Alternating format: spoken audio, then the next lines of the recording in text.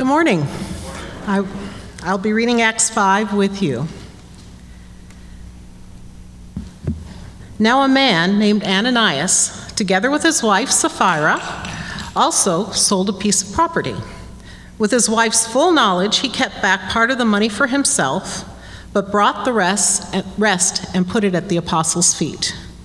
Then Peter said, "Ananias, how is it that Satan has so filled your heart that you have lied to the Holy Spirit and have kept for yourself some of the money that you received for the land?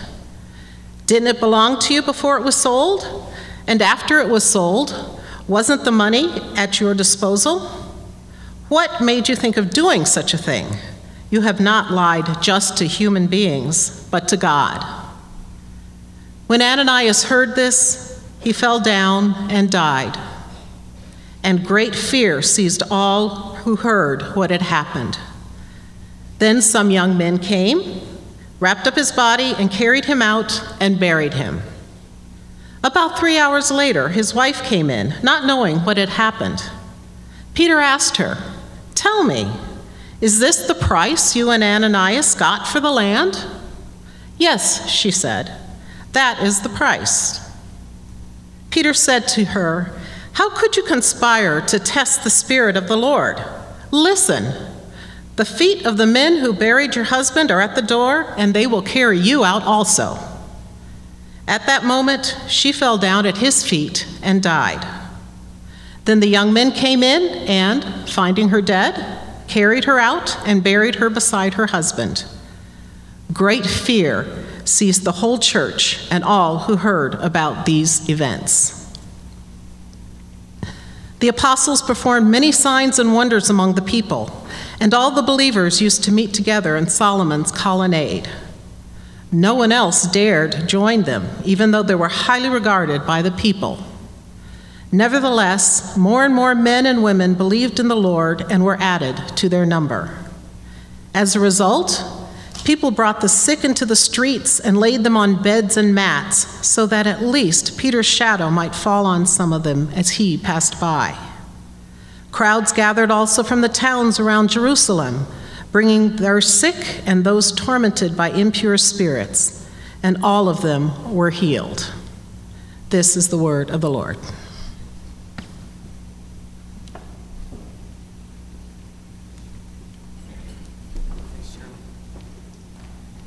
Before we get rolling here, I'd like to pray for some things going on. We didn't have pastoral prayer this morning, and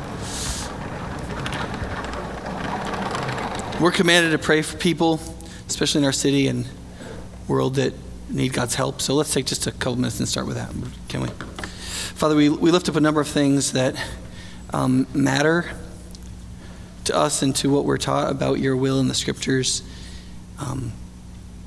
We lift up that the Supreme Court of our nation is trying to figure out how to create a land that's sufficiently free and yet supportive of the most fundamental building block of human society, the family. And we pray that you would bring about something that that is helpful to the ends of one of the most difficult and worthwhile things, the lifelong bond of monogamous complementary union between people passing on life and forming godliness in a new generation. And we pray that you would bring about ends that are just and good. And we pray that you would also bring about peace in the midst of the difficulty of that among the people of our nation. We lift up also the people in the city of Baltimore, and we know other places are experiencing relatively similar things.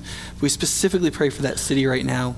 We pray for the people that are in charge of providing order in that city.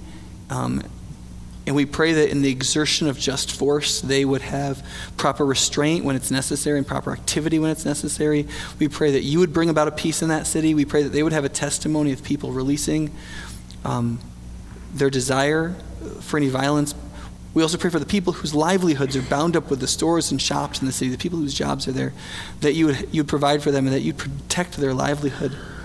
We also pray, Father, for the city and its decay and its problems and its needs. And we pray, Father, for the reason why the people who are angry there are angry. Without accepting some of their behavior, we we want to embrace and we care very much about their feelings and the experiences of their lives and what is necessary for the rejuvenation of that place and that home. And we pray, Father, that you would bring forth people, you would bring forth your church, you would bring forth wisdom and truth, that you would bring forth cooperation and the things that are actually necessary to bring a revitalizing and a civilizing and an honoring way of living together in that city. We pray for the good of those people. We pray for the good of everyone in that city, and we pray that you would do things that have been yet unseen, and that out of ashes you would grow something very beautiful and very good. And we pray that many lessons would be learned from it by all. And we don't know what else, I don't know what else to pray besides that, Father. We know that there's 1,000 prayers around this globe internationally from Eastern Europe all the way through to the border of China and the unrest and Nepal's earthquake and all these things. We pray, Father, that you would help in this world the people who don't even pray to you, that we would stand for them and we would ask on their behalf that you would help them and that you would show yourself through it. Father, we pray in Jesus' name. Amen. So we decided to find like a really encouraging and very like upbeat passage for this morning. And so we settled on this one with Ananias and Sapphira dying. And so I've prepared a really peppy sermon for you. One of the things that is pretty universal, I've talked about how like authority in human life is universal and a bunch of things related to that. But one of the things that's also true about authority is that in relationship to it, basically all humans are pretty much dirty hypocrites in relationship to authority. Let me try to give you an example. If you ask the normal person, hey, do you think we should put, surveillance cameras up like in lots of places so that, people are safe and people who do stuff wrong can get caught, and don't you think that's a good idea? There's a lot of people who are like, yeah, we should do that because I don't want to get mugged, right? And then we're like, do you like the surveillance cameras that they put at stoplights to catch you when you go through right after it turns red so they can charge you $82 to $478? They go, I don't really like those ones. We should put those cameras somewhere else, right? Or when it comes to like authoritative leaders like police officers, right? We kind of want somebody who's going to be nice when they're a leader, right? Like, we don't like to be told what to do gruffly. We'd like people to be like, hey, sir, I think you look nice in that shirt. Would you mind parking in a different spot, right? And yet, we don't want somebody who's so nice that they're ineffectual, right? So like the German guy here on the left, like that mustache is not intended to intimidate, okay? And I kind of wonder like if he had to break up a fight, if I was getting beat to death, if he could do that with his little radio, you know what I'm saying? And then the other guy, I'm kind of like, I don't know if I want him helping me. I'm not really sure what he's going to do. And I'm not judging him for his tattoos. Like, that face, he's just trying to be B.A. Baracus and to communicate that to us. And I just don't really know. And we're always flopping around between like, well, I want somebody tough. I want somebody who kicks them behind. I just don't want him to kick my behind, right? Or I want somebody who's nice. I just want somebody who's really tough on my enemies, though. But not me, when they want them to be tough on me. And we have this kind of like feeling related to authority. You know what I'm saying? And one of the main realities of authority that has been part of the philosophy of the world for quite a while is that one of the most fundamental factors in anybody who has authority actually having any moral authority and any integrity in that authority is that everybody who's in authority is supposed to be in their position disinterested. Now, I remember nobody teaching me this when I went through public education and private education as well, that I thought that meant people who weren't interested in anything. And so I remember a seminary professor saying that the book of Job was about disinterested faith. And I said, I don't think God is interested in us being not interested in him because I've been working with teenagers for several years now and it's not that fun. And he said, you think that because you're terrifyingly ignorant? Because disinterested doesn't mean not interested, even though if you go on the internet, it does give that as the second definition.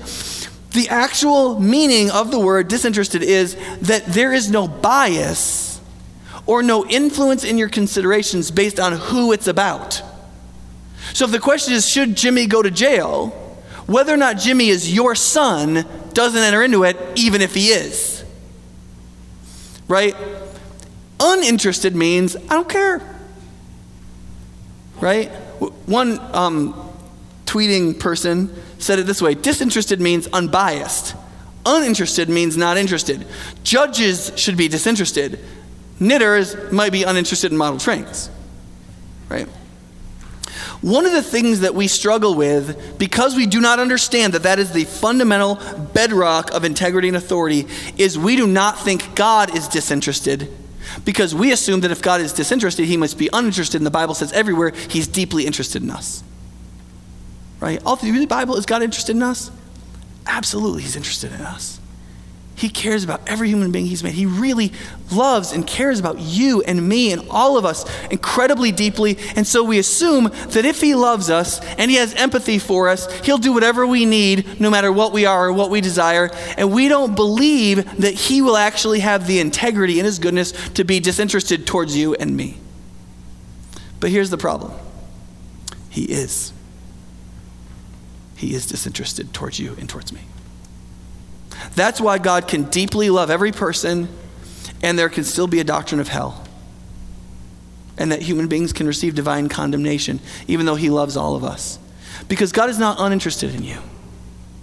He's not uninterested in you at all. He loves you. And he's invited you to redemption. He cares so deeply. But when it comes to who and what we are, and what our place in the universe must be, and whether or not we participate in salvation, God is interested, and he's also disinterested in his integrity and truthfulness towards us. One of the things is we all want to know somebody. Not really like that. But when you ask people, do you want people in authority to treat everybody justly? Almost everybody will say, yes. Oh, absolutely. You're like, do you want police to treat everybody equally and treat them all fairly? We go, absolutely. And then if you show up at a restaurant and it's a 2.5 hour wait, but you know the host and that person says, hey, I can get you a table. What's your response? Thank you, Jim. Right? Because you don't mind if somebody you know will usher you to the front of the line. Right? And it just shows that we're hypocrites. We're just flat hypocrites. Like, we want everybody to treat everybody fine, but I also want to know a police officer or a lawyer that can make my ticket go away. That's what we're like. It's just a fact. And because that's true, one of the things God has to do over and over and over again with us, one of the bedrock principles of what he has to teach us over and over and over, is that he isn't like that. We're like that. And we're like that not because we're created in the divine image. We're like that because our divine image has been infected by the sinful nature. It's part of our corruption. And because of that, it creates an enormous misunderstanding in our relationship with God. When we read through this passage, one of the things that we need to recognize, and what should emerge from these verses, is that God is enormously alarming for sinful human beings. He's a very alarming person. And he's also amazing, and his alarmingness and his amazingness work together perfectly. And when you and I actually grow in maturity and understanding what God is really like, his alarmingness is part of his amazingness. We worship that part of what he's like just as much as any other part. The God of the scriptures is both terrifying and wondrous. He's marvelous and ponderous, disturbing and fascinating, distressing and astonishing. And the effect that should have on us is that if we believe that, we should be both amazed and alarmed by God. You can see in verse 13 when it talks about the effect of Ananias and Sapphira dying. What effect did that have on people? Well, people who weren't Christians didn't dare mingle into the group of Christians when they got together in Solomon's colonnade. And yet, you keep reading the verses, everybody was still drawn to them. I mean, think about that. People were terrified. Nobody dared join them, and yet everybody was drawn to them. Why? Because in that moment, God had so sort of purified that situation and shown his real character by striking 2 people dead and then healing and caring for people and meeting their physical needs. People who were not part of the church were being healed. And when people saw those two things together in the church from God, they realized what God was really like, and they found that both terrifying and incredibly drawing. And the reason that's so important is because that's accurate. That's what God is really like. So God is amazing and alarming. Let's talk about both. I'm going to spend 3/4 of the time on the first one. That God is alarming, and you and I, we really have to get that, right? If you read this passage, that the Christians and non-Christians, that they would be struck with a certain kind of intense fear was intentional. Okay?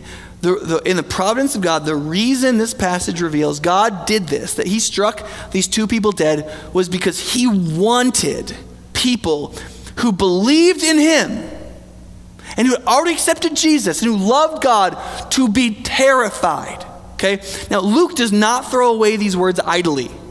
He says, when Ananias heard this, he fell down and died. And then what does it say? And now think about this phrase. Great fear seized. Fear intensified, great, and then that verb is the best part, seized the whole church. Now listen, I hope you cannot emotionally connect with that phrase. I really hope that you can't. I mean, I really hope you, honestly, I've never been greatly seized with fear that where I couldn't move, I couldn't put two linear thoughts together. I was so overcome emotionally that I didn't know what to do. I was flipping out. I had to get a diaper afterwards. I don't know. I mean, I don't know if you, but listen, there are people here who know what that means. Where you can't think straight, you are terrified so much that you feel like something is wrapped around you and tied you up and you cannot move. That is the level of concern that verse is talking about. Okay? And then notice he says the exact same thing in verse 11. Great fear seized the whole church and all who heard about these events. And then by the time you get to verses 13, and no one dared join them. Nevertheless, lots of people joined them. Right? And so if you have a sentiment where you're like, oh, God would never want us to be concerned. He's this loving dad. Listen. I submit Exhibit A into evidence. I don't have to tell you, right? Okay. Now, what this means is there are some very significant misunderstandings. I mean, one misunderstanding is Target is a very poorly named store. But besides that, that's not a big misunderstanding, right? I mean, that's a little misunderstanding unless you go in with your firearms and get arrested because you think it's a shooting range. But what is the biggest? What is the biggest misunderstanding in all of humanity, in all of creation, among all people throughout all time? The Bible is very clear about what that is. What the greatest misunderstanding that all humans have in all places, in all times, at all moments, in every way, all the time. And it is very clear that we do not actually believe that God is the sovereign Lord. That's what it is. We do not actually, in this part, you don't like my t-shirt? Sorry. And deeply believe that God is the undisputed, absolutely control king who is the disinterested judge of all men and women, though he is the intensely interested, compassionate, and empathetic father and creator. We don't believe that, and it is important. In fact, not only does it say right above this, I mean, if you look at the passage in its context, before Ananias and Sapphira give their land, there's other believers that are giving land at the very end of chapter 4, and right before that is that prayer, right? Right after there's the persecution, all the apostles get together and they pray, Sovereign Lord. Why do the nations, they quote Psalm 2, why do the nations rage against you? And all these powers that be think they can stop you. And then you laugh at them. Won't you give us strength? And won't you produce signs and wonders? Now think about this for a second. I mean, just honestly, think about this for a second. They just prayed that God's presence would be so powerful among them. They really wanted God to be part of their lives. They really wanted God to do things in their midst. They prayed that God would do something supernatural, that he would do signs and wonders. And what was the first sign and wonder that God did right after that prayer? Yeah. The sword has two edges, the presence of God. The problem with the presence of God is that God is present. That's the problem with the presence of God. I mean, like, listen, you might be like, Nick, I've always been wanting to be part of like an awesome church that like we loved God and God was like moving and you could tell and people's lives were being changed and like miracles were happening and like we cared and we were generous and we were supporting people in our community. And I mean, it was just, I always want, okay, let's time out. Are you sure? You want that? Because when God's Spirit moves through a place so that he can display himself, you know what he also does? He purifies the message of the display of who he is with judgment and discipline. Because when you go, I want to display you, God goes, awesome, here's who I am, and you better say that. Because when these people came forward, we're like, yeah, that's cool. He was like, no, we're not doing that. We're not doing that. You have engaged in a serious misunderstanding. Does that make sense? You don't have to say anything. But I mean, when people read this passage, so what do they still say, right? They still say, but honestly, like, he had to kill him, like Jeroboam in the Old Testament, like, did all kinds of terrible idolatries and whatever, and like, God gave him leprosy, and then Jeroboam was like, I'm really sorry, and then he took the leprosy away, like, and then these people, they just flat die. Like, what is the deal with that? Okay, yeah, I got you. And the text says, right, it tells us that it's very clear that greed was the motive, but that lying to God was the reason. And that because greed freely led to lying to God, it was not faith that had filled their hearts, but Satan is the words Peter uses. Because the fear of God should have interrupted the flow of one to the other. I mean, think about this. Even if you believe in Jesus and you've loved Jesus for a long time and you've sought to have your life come into conformity with his will and you know that that's a beautiful and great thing and you're trying to do it, there are still all kinds of sins cooking in you, right? You know, right? There's greed and there's lust and there's envy and there's sloth and there's all kind of anger and all kinds. It's all cooking in there somewhere. And you're trying to pull out the weeds and you're even using that little thing you stick down to try to get the root. But man, those dandelions are still coming back. It's May. It's just the way it is. And you can fight, but listen, they're cooking up, and at some moment, that mind-altering fragrance is going to come across your spiritual nose, and you're going to be like, I want that. Envy's going to come up, and you're going to be like, I want to feel envious, and I have the right to feel envious. Or you're going to be angry at somebody, like, I have the right to be angry at you. Or lust is going to be, I have the right to possess that. Right? And you're going to be like, and at that moment, what is going to shut that down? Right? Because those sins are going to cook up, and they're going to get in after you, and you're going to feel like you want that. And at that moment, what's going to shut it down? What has the ability to get in there and be like, nope. And honestly, listen, it's not going to be because Jesus is your buddy. It's just not going to be that. And you might be like, well, lots of people are good and they don't have to fear God. Well, yeah, right. But there's a moment where saving face and internal pride in your own morality, there are limits to all of that other stuff. And there are some points where the fear of God is what is required. A wake-up call is required. A wake-up call to reality. Because here's what we need to realize. Because we're embodied, our sensory experience feels more real to us than anything else. Feels more real than anything else. That's why we do stuff all the time. We know what the result is going to be. We know it's going to be bad. You're like, how many people get into a relationship and be like, I know where that was going, but exactly. Because our sensory experience is so acute to us, it feels more real to us than 2 + 2 = 4, which is true.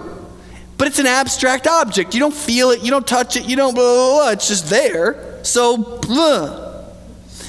And you see, this is the problem with the fear of the Lord. If God doesn't kill you, you don't feel it.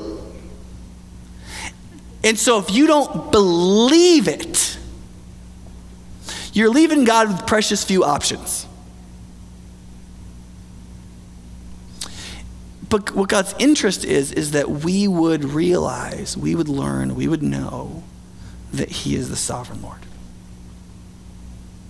that we would absolutely know it, and that we would know that there are some lines that the disinterested ruler of all things is not going to let go because he will be known. And in this case, it was that they would lie to him. And the way he says it in verse 9 is, how could you agree to test the Spirit of the Lord? That's a really important idea. There's a place in Luke where Jesus is just about to come into his ministry. He's out in the desert, and the devil comes to tempt him. And one of the temptations is this one. The devil led him to Jerusalem and had him stand on the highest point of the temple. If you are the Son of God, he said, throw yourself down from here, for it is written, he will command his angels concerning you to guard you carefully. They will lift up their hands so that you will not strike your foot against a stone, right? 7/8 of Satan's speech there is from the Bible, right? And so what Satan is saying is, listen, here's a promise right in the Bible about how God treats his people, and you are supposedly preeminently his, right? You're the Son of God. And this is what he said he does with his people. So if you jump off the temple, you're not going to hit the ground. And the whole city of Jerusalem's going to know, and they're going to know you're the Son of God, and it's going to be great. So why don't you do it? And Jesus' response is, also in the Bible is another line. It says, do not put the Lord your God to the test. Now, why is Satan wrong here? This is a much more efficient way to demonstrate that somebody's a Messiah. I mean, Jesus didn't have to have a 3-year ministry. You just jump off the temple, you don't hit the ground, everybody kind of gets it because you can float, and boom, off we go, right? Satan's got a good idea, right? And here's why Jesus knows. Here's what Jesus knows. He knows that it is fundamentally wrong to test God, and he will not even test God with one of God's own promises. Now think about that for a second. It's one thing to test God. There's lots of people who tested God, right? Well, you did probably this week maybe. But the point is that Jesus will not test God with one of God's own explicit promises.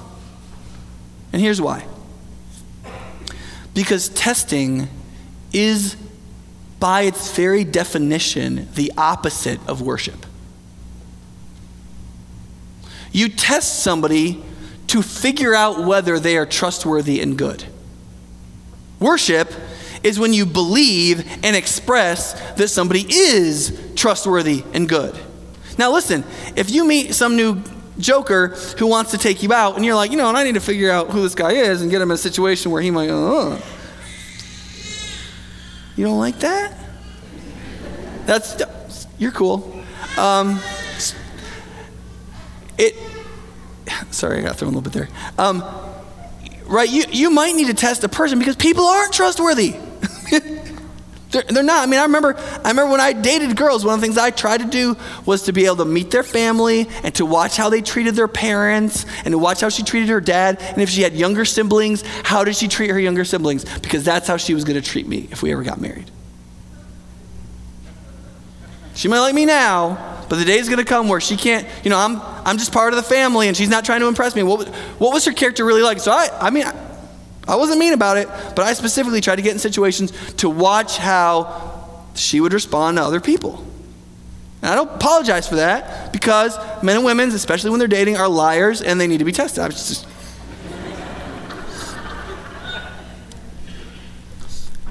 But the Bible says that God is not a man that he should lie. She's not. And testing God isn't appropriate, right? Now, you can ask God to meet you on something, and I think sometimes it's good if somebody doesn't believe in Jesus to be like, hey, you should pray. That thing that's going on, you should pray and ask God, maybe he'll do something. But here's the difference between that and a test. It's a test if God doesn't do what you say, he's bad or not there. That's a test. And that is not a prayer, that is blasphemy.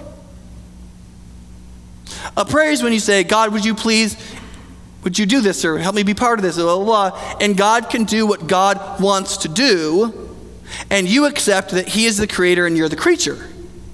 And God often in that situation is enormously generous and does incredible things, and he is apparently, biblically speaking, much more inclined to do so when our prayers are not veiled tests.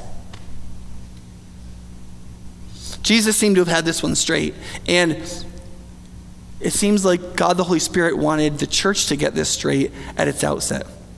But you can still ask this question. Okay, yeah, Nick, so maybe he killed them. Why did he kill them? I mean, Ananias and Sapphira, they were like nobodies. I mean, there were people in that city that had killed Jesus. There were Roman oppressors that were ruining people's lives. They were like, no kidding, murderers. I mean, it's like a country, definitely there were some, and so on. Like, God kills Ananias and Sapphira. I mean, think about this. We read this, we're like, oh, Ananias and Sapphira, they lied to God. They must be terrible. They're probably not any worse than you or me. I mean, think about this. This would be like we're having this meeting, and we're like, hey, we're going to build like a community center for the city so that we can blah, blah, blah, and we need to raise $3 million.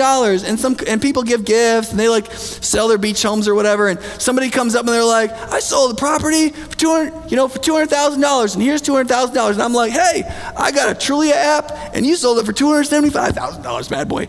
And he just drops it dead right there. Boom. And I'm like, that's an awesome free app, right? Probably wasn't appropriate. But you know what I mean? You'd be like, Nick, what? He gave $200,000. Like, these are not bad people. I mean, right? You wouldn't be like, if we're gonna really? This whole room, think about all of us, okay? And all this stuff we don't know about each other. That's the guy that deserves to die? Okay now, right? Yeah. Right? But yet, that's what God the Holy Spirit chooses to do. Make no mistake about it. Right? You see, the reason it's them and not anyone else is because they're the church, not the world. The church is not the world. The world is the object of God's redemption. The church carries and displays the message of salvation. And so the purity of the world can wait for its judgment to the end. The world's not communicating anything about God. But the church is. And so the message of the church in the world matters right now. God can't just judge us as the church then, because the significance of our work is now. If God waited to the very end to judge the church and to judge the world, how he will end up judging the world would be massively different, because we would be so much more ineffectual. God shows in the scriptures that he comes after us in a way that he doesn't come after the world, because we display him. And the world doesn't. And that can wait. But this can't.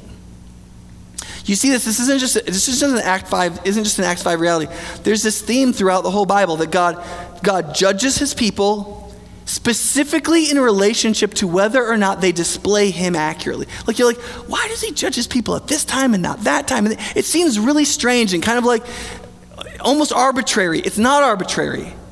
He judges his people specifically in a relationship to the responsibility he's given them to display him accurately. That is the principle. And if you're part of his people and you lead his people, it's even more stringent. And so in James 3, for example, he says, listen, he's speaking to the church, he says, not many of you should presume to be teachers, my brothers, because you know that we who teach will be judged more strictly, meaning more strictly than the rest of the church.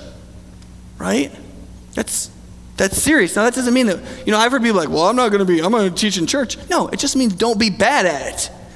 Meaning, you're going to make mistakes. Everybody makes mistakes. None of us are God. But if you teach Christians, you should try to get it straight. Like, you should take it really seriously. You should work really hard at studying and trying to understand it. You should try to find a mentor. And we don't do it the way you put on a Packer party, right? Dip's bad. The dip's bad. Who cares, right? Except people who like dip. But in Ezekiel 34, for example, the people of Israel are going into exile. The people of God are getting judged because they don't display God accurately to the surrounding nations. But who does God specifically attack? He doesn't even attack the kings, and the kings were bad. He attacks the priests. He's like, here's why my people are going into exile. Because you all didn't lead them spiritually, and instead you fattened yourselves on their hides. And you did whatever you wanted so that you did better, and they were not formed in godliness. You didn't teach them. You didn't lead them. And he says, so I'm going to kill you. I'm going to wipe you out, and I'm going to give them a good shepherd. Right?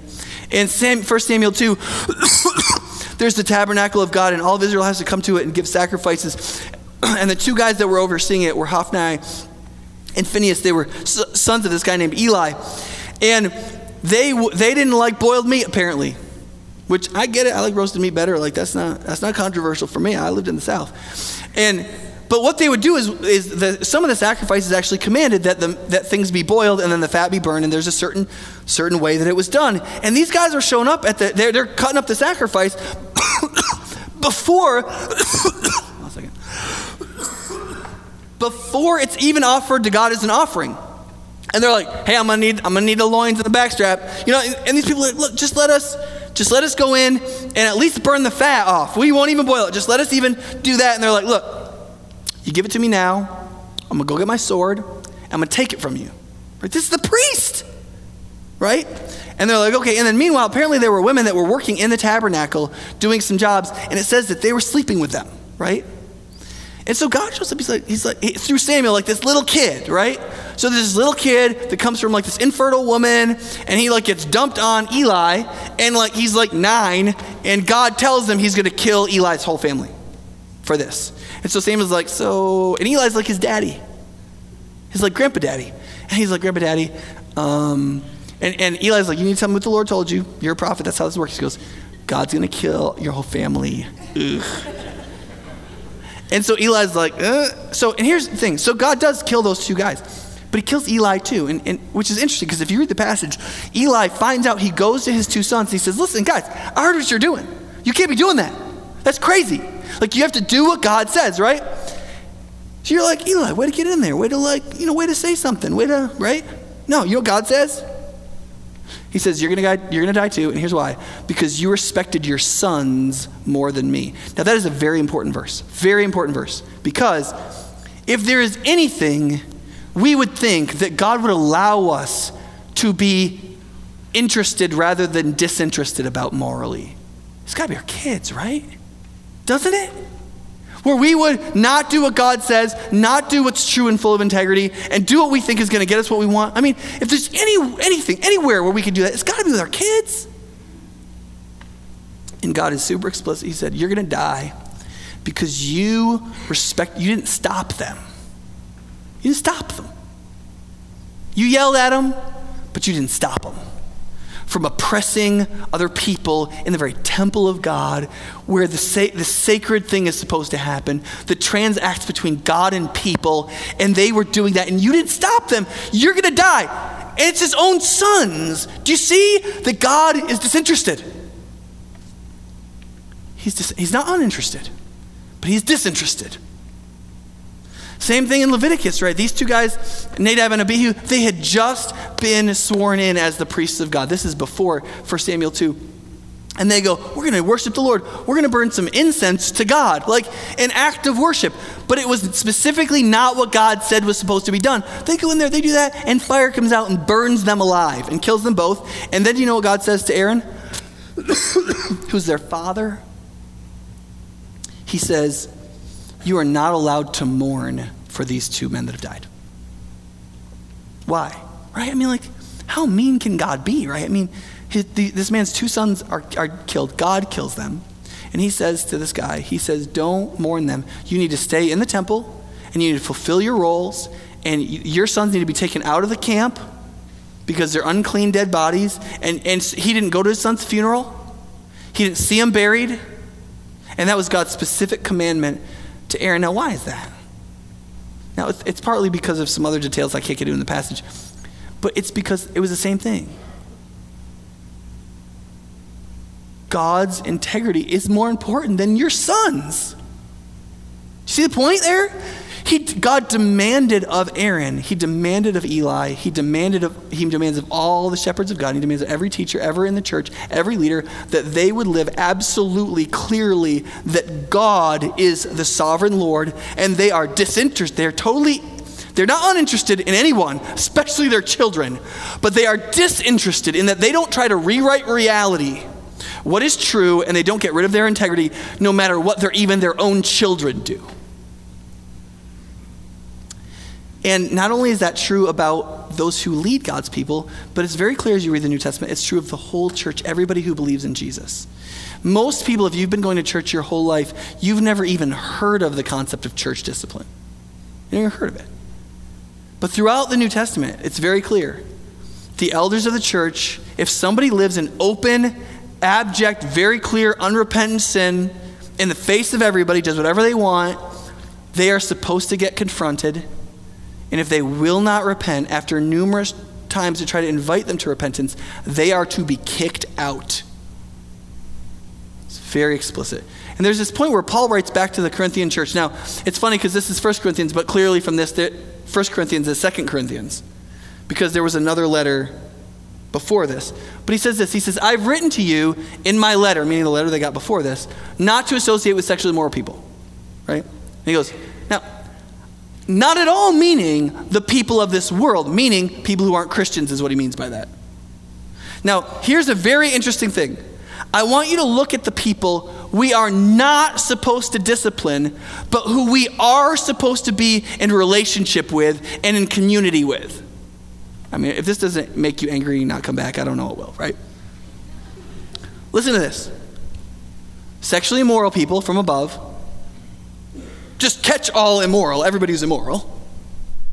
The greedy, swindlers, or idolaters. It's a great list, right? Those are the people you are not supposed to reject. But we're supposed to be in community with. Why? Well, see, if you understand the logic of why God does what he does, it's very clear. We are supposed to be bringing the message of who God is and the plan of his redemption to those people. You can't very well shun or kick out or not talk to or not relate with people, the very people you are explicitly sent to share the gospel with and to invite to God and to tell them that he is disinterested in his moral truth, but he's not uninterested, but deeply interested in saving and redeeming and loving them. And so therefore, you have to hang out with and eat with swindlers. And Jesus invited himself to whose house for dinner?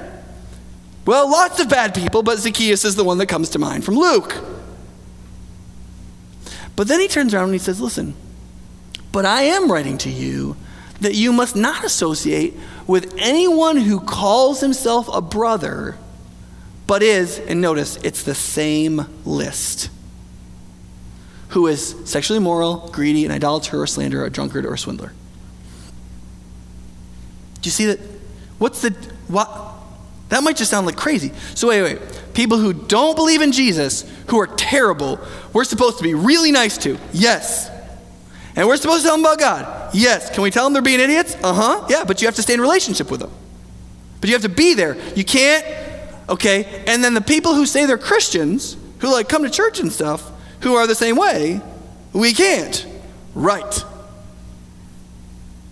Okay. What if they give? Well, Ananias and Sapphira got killed. I don't have to tell you. See, so why is this, right? Here's why. Because God's name and who he is has to be displayed accurately to the very people God is reaching out to in the world, which is everyone. And if people are in the church and they call themselves Christians and they aren't, the most loving thing we could possibly do to everyone is to disabuse them of the notion as best we can that they're Christians.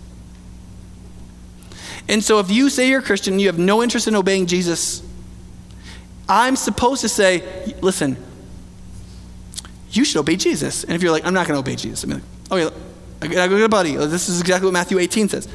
And we both go, hey, you say you're a Christian, love that, really believe in you are. You should obey Jesus. And you go, you know what? Stop judging me. I don't have to do your thing. That's your interpretation, blah, blah. We go, awesome. Got a couple more people. Nope. The Bible explicitly tells us that we're supposed to say, you can't come to church here anymore until you sort this out. The minute you're ready to say, that was wrong, I need Jesus, you're in. But as long as you're like, back off, don't judge me, you can't tell me what to do, blah, blah, blah, blah, blah, the job of the local church is to say, sorry, you can't come to church here. Why? One, it's the best thing for you. Right? It's necessary for us because there's not a lot of integrity in saying this is what God is like and then pretending we don't know each other. But also, and the main issue is because we are supposed to be displaying what Jesus is like to the world. And if we can lie to God and go, I'm a Christian, whatever, I do what I want. God's a little snuggly bear, he's going to approve of me no matter what. That's just a big lie. It's just a big lie. And we can't do that. You can't have any truth or any integrity. You can have deep empathy for people. And that will lead you to approach them very humbly and very lovingly. And many times, there's one guy in this church that I had to do church discipline with because of some things I'm not going to share. And I approached him, I think, 7 or 8 times. And a couple of other elders approached them a bunch of other times. And we kept calling him. We're like, listen, if you don't work this, listen, if you don't do something with this, you cannot be here. And he wasn't here for a little while. We kept calling him. And we kept having lunch with him, and we kept talking with him. And finally, he turned it around. He was like, you know what, you're right. And he came back. And he's here now. And that's awesome. But no, you don't miss the point. Here's the point. That is not shunning people. That is what loving communities do. And the main reason it must be done is because Jesus, who is the sovereign Lord, who is terrifying and yet amazing, must be displayed to the whole world as he really is. And that's really going to cost us. It's really going to hurt us. And you got to remember, we follow the one who was crucified for us. And we are going to have to fight with our own self-righteousness. We're going to have to figure out what it looks like to do that with humility. We're going to have to be very judicious about who we approach and who we don't. The main thing, if you're a member of this church, is you should not elect somebody to our elder board that you don't think can do this well. Who either A, doesn't have the guts to do it, or B, will do it like a mean person, not trying to win over the person that they're interacting with. If you don't think somebody can do that and has the courage to do it, they have no business being on a church's elder board, for example. And so, we're going to have elder elections in not too long. It's one of the questions you should ask yourself.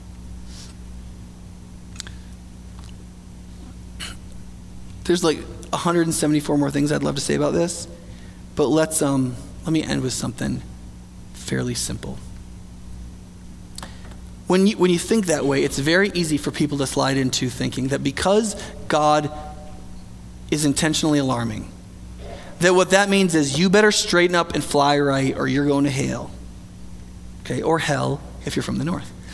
And you might feel like, that's just what I thought church was about. I just assumed it was a bunch of self-righteous people getting together, and now after this, everybody's going to congratulate each other that, they're not the kind of people that church discipline would happen to, and probably those other churches don't even do it, and we're all better than them, and blah, blah, blah, blah, and feel good about ourselves. That may be true about us. And if it is, I'll preach about that next week, right? I hear a whiff of that. We'll just deal with that. But the dynamic, remember, God is interested in you. Right? He's interested in you. He wants to redeem. He wants to forgive. He wants to draw you to himself. He wants that. So then, wait a second. But if God is morally disinterested, he's not going to say bad is good and good is bad. He's not going to compromise his integrity. He's going to be fully truthful and good. So where does that leave us? And it does not leave us where if you're bad, he's going to judge you and you're dead. Though it could have been that way. But it's not that way. The difference is God in his disinterestedness will not say good is evil. So what do we who are evil do? And it's very clear in the Bible. He says over and over, he says, just don't be proud. Just don't be proud. Because you see, a very bad person, like me, okay, I can be mended by God if I trust him. But even a good person who is proud cannot be mended. And even that which they do that would be good will turn ugly and foul. What he demands of every human being, such that they could be forgiven and received, is humility. Which he uses, in other terms, he just calls repentance and faith. I was wrong. God, you were right. Lead me, teach me, save me, redeem me, help me. Because God's love is not unconditional. It's disinterested. Disinterested love can never be literally unconditional, but it is overwhelmingly, fluidly flowing towards the humble. Anyone. There's this passage in the Old Testament, in the Ten Commandments, actually, I think it is, where God says, to those who don't follow me, who don't believe, the sins of the father will be visited to the fourth generation, meaning that if the next generation doesn't turn to God but keeps doing what their father did and just uses their father as an excuse to be just as big a jerk as he was, and confirms that they don't just get their guilt, they get some of their dad's. And as long as there's not repentance in the line, it'll pile up 4 generations. And you know what the next line is? But to anyone who believes and trusts me, God says, there will be blessing piled up to the 100th generation. You see the point there? The point there isn't everybody's in, everybody's awesome, I like you just the way you are, and you can be proud and mean and ugly and not believe and not know I'm the sovereign Lord. That's totally fine. That's not what he says. What he says is this. He says, do you see the difference? Do you see the difference in this passage? Here's the difference in this passage. God, through Peter, through his voice, strikes 2 people dead to protect the reputation of his own name so that all people could be saved. And then a few verses later, God, through Peter, through his shadow, heals everyone who comes to God and humbly presents himself before him. They just show up. And it's the only place in the Bible where anybody's shadow heals anything. I mean, it's weird. It's a weird passage. That's not normally how it happens. That's not how healing happens. And yet, in this passage, anybody who presented themselves, if just they caught a little bit of the 6 o'clock, his little tuft of hair sticking up, caught the edge of your cheek, boom, the power of God flowed into that person who presented themselves and redeemed and saved and healed them. It's not good or bad. It's never good or bad. It's always humble, proud. It's always who will come to me and who won't. Who will trust me and who will reject me. Who will worship me and who will test me. That's always the dynamic. And what that means is it doesn't matter where you are right this second, you can go either way. But what it also means is there is always a way back. There is always a way to God. There's always his desire to draw in, love, save, help. But he does it, he does it as the sovereign Lord. Let's pray. Father, this is kind of an odd passage. It's not one we probably all have marked up in our Bibles, and some of us may want to use Sharpie markers to highlight it, but I pray that you would use it to turn our hearts towards you and to humble us in such a way as that the full weight and refreshment of your redemption and healing and salvation can flow in our lives in a way that we really didn't think was possible. And that by fearing you in that way, you would wipe out all other fears. And that you would do great things in us. We pray in Jesus' name.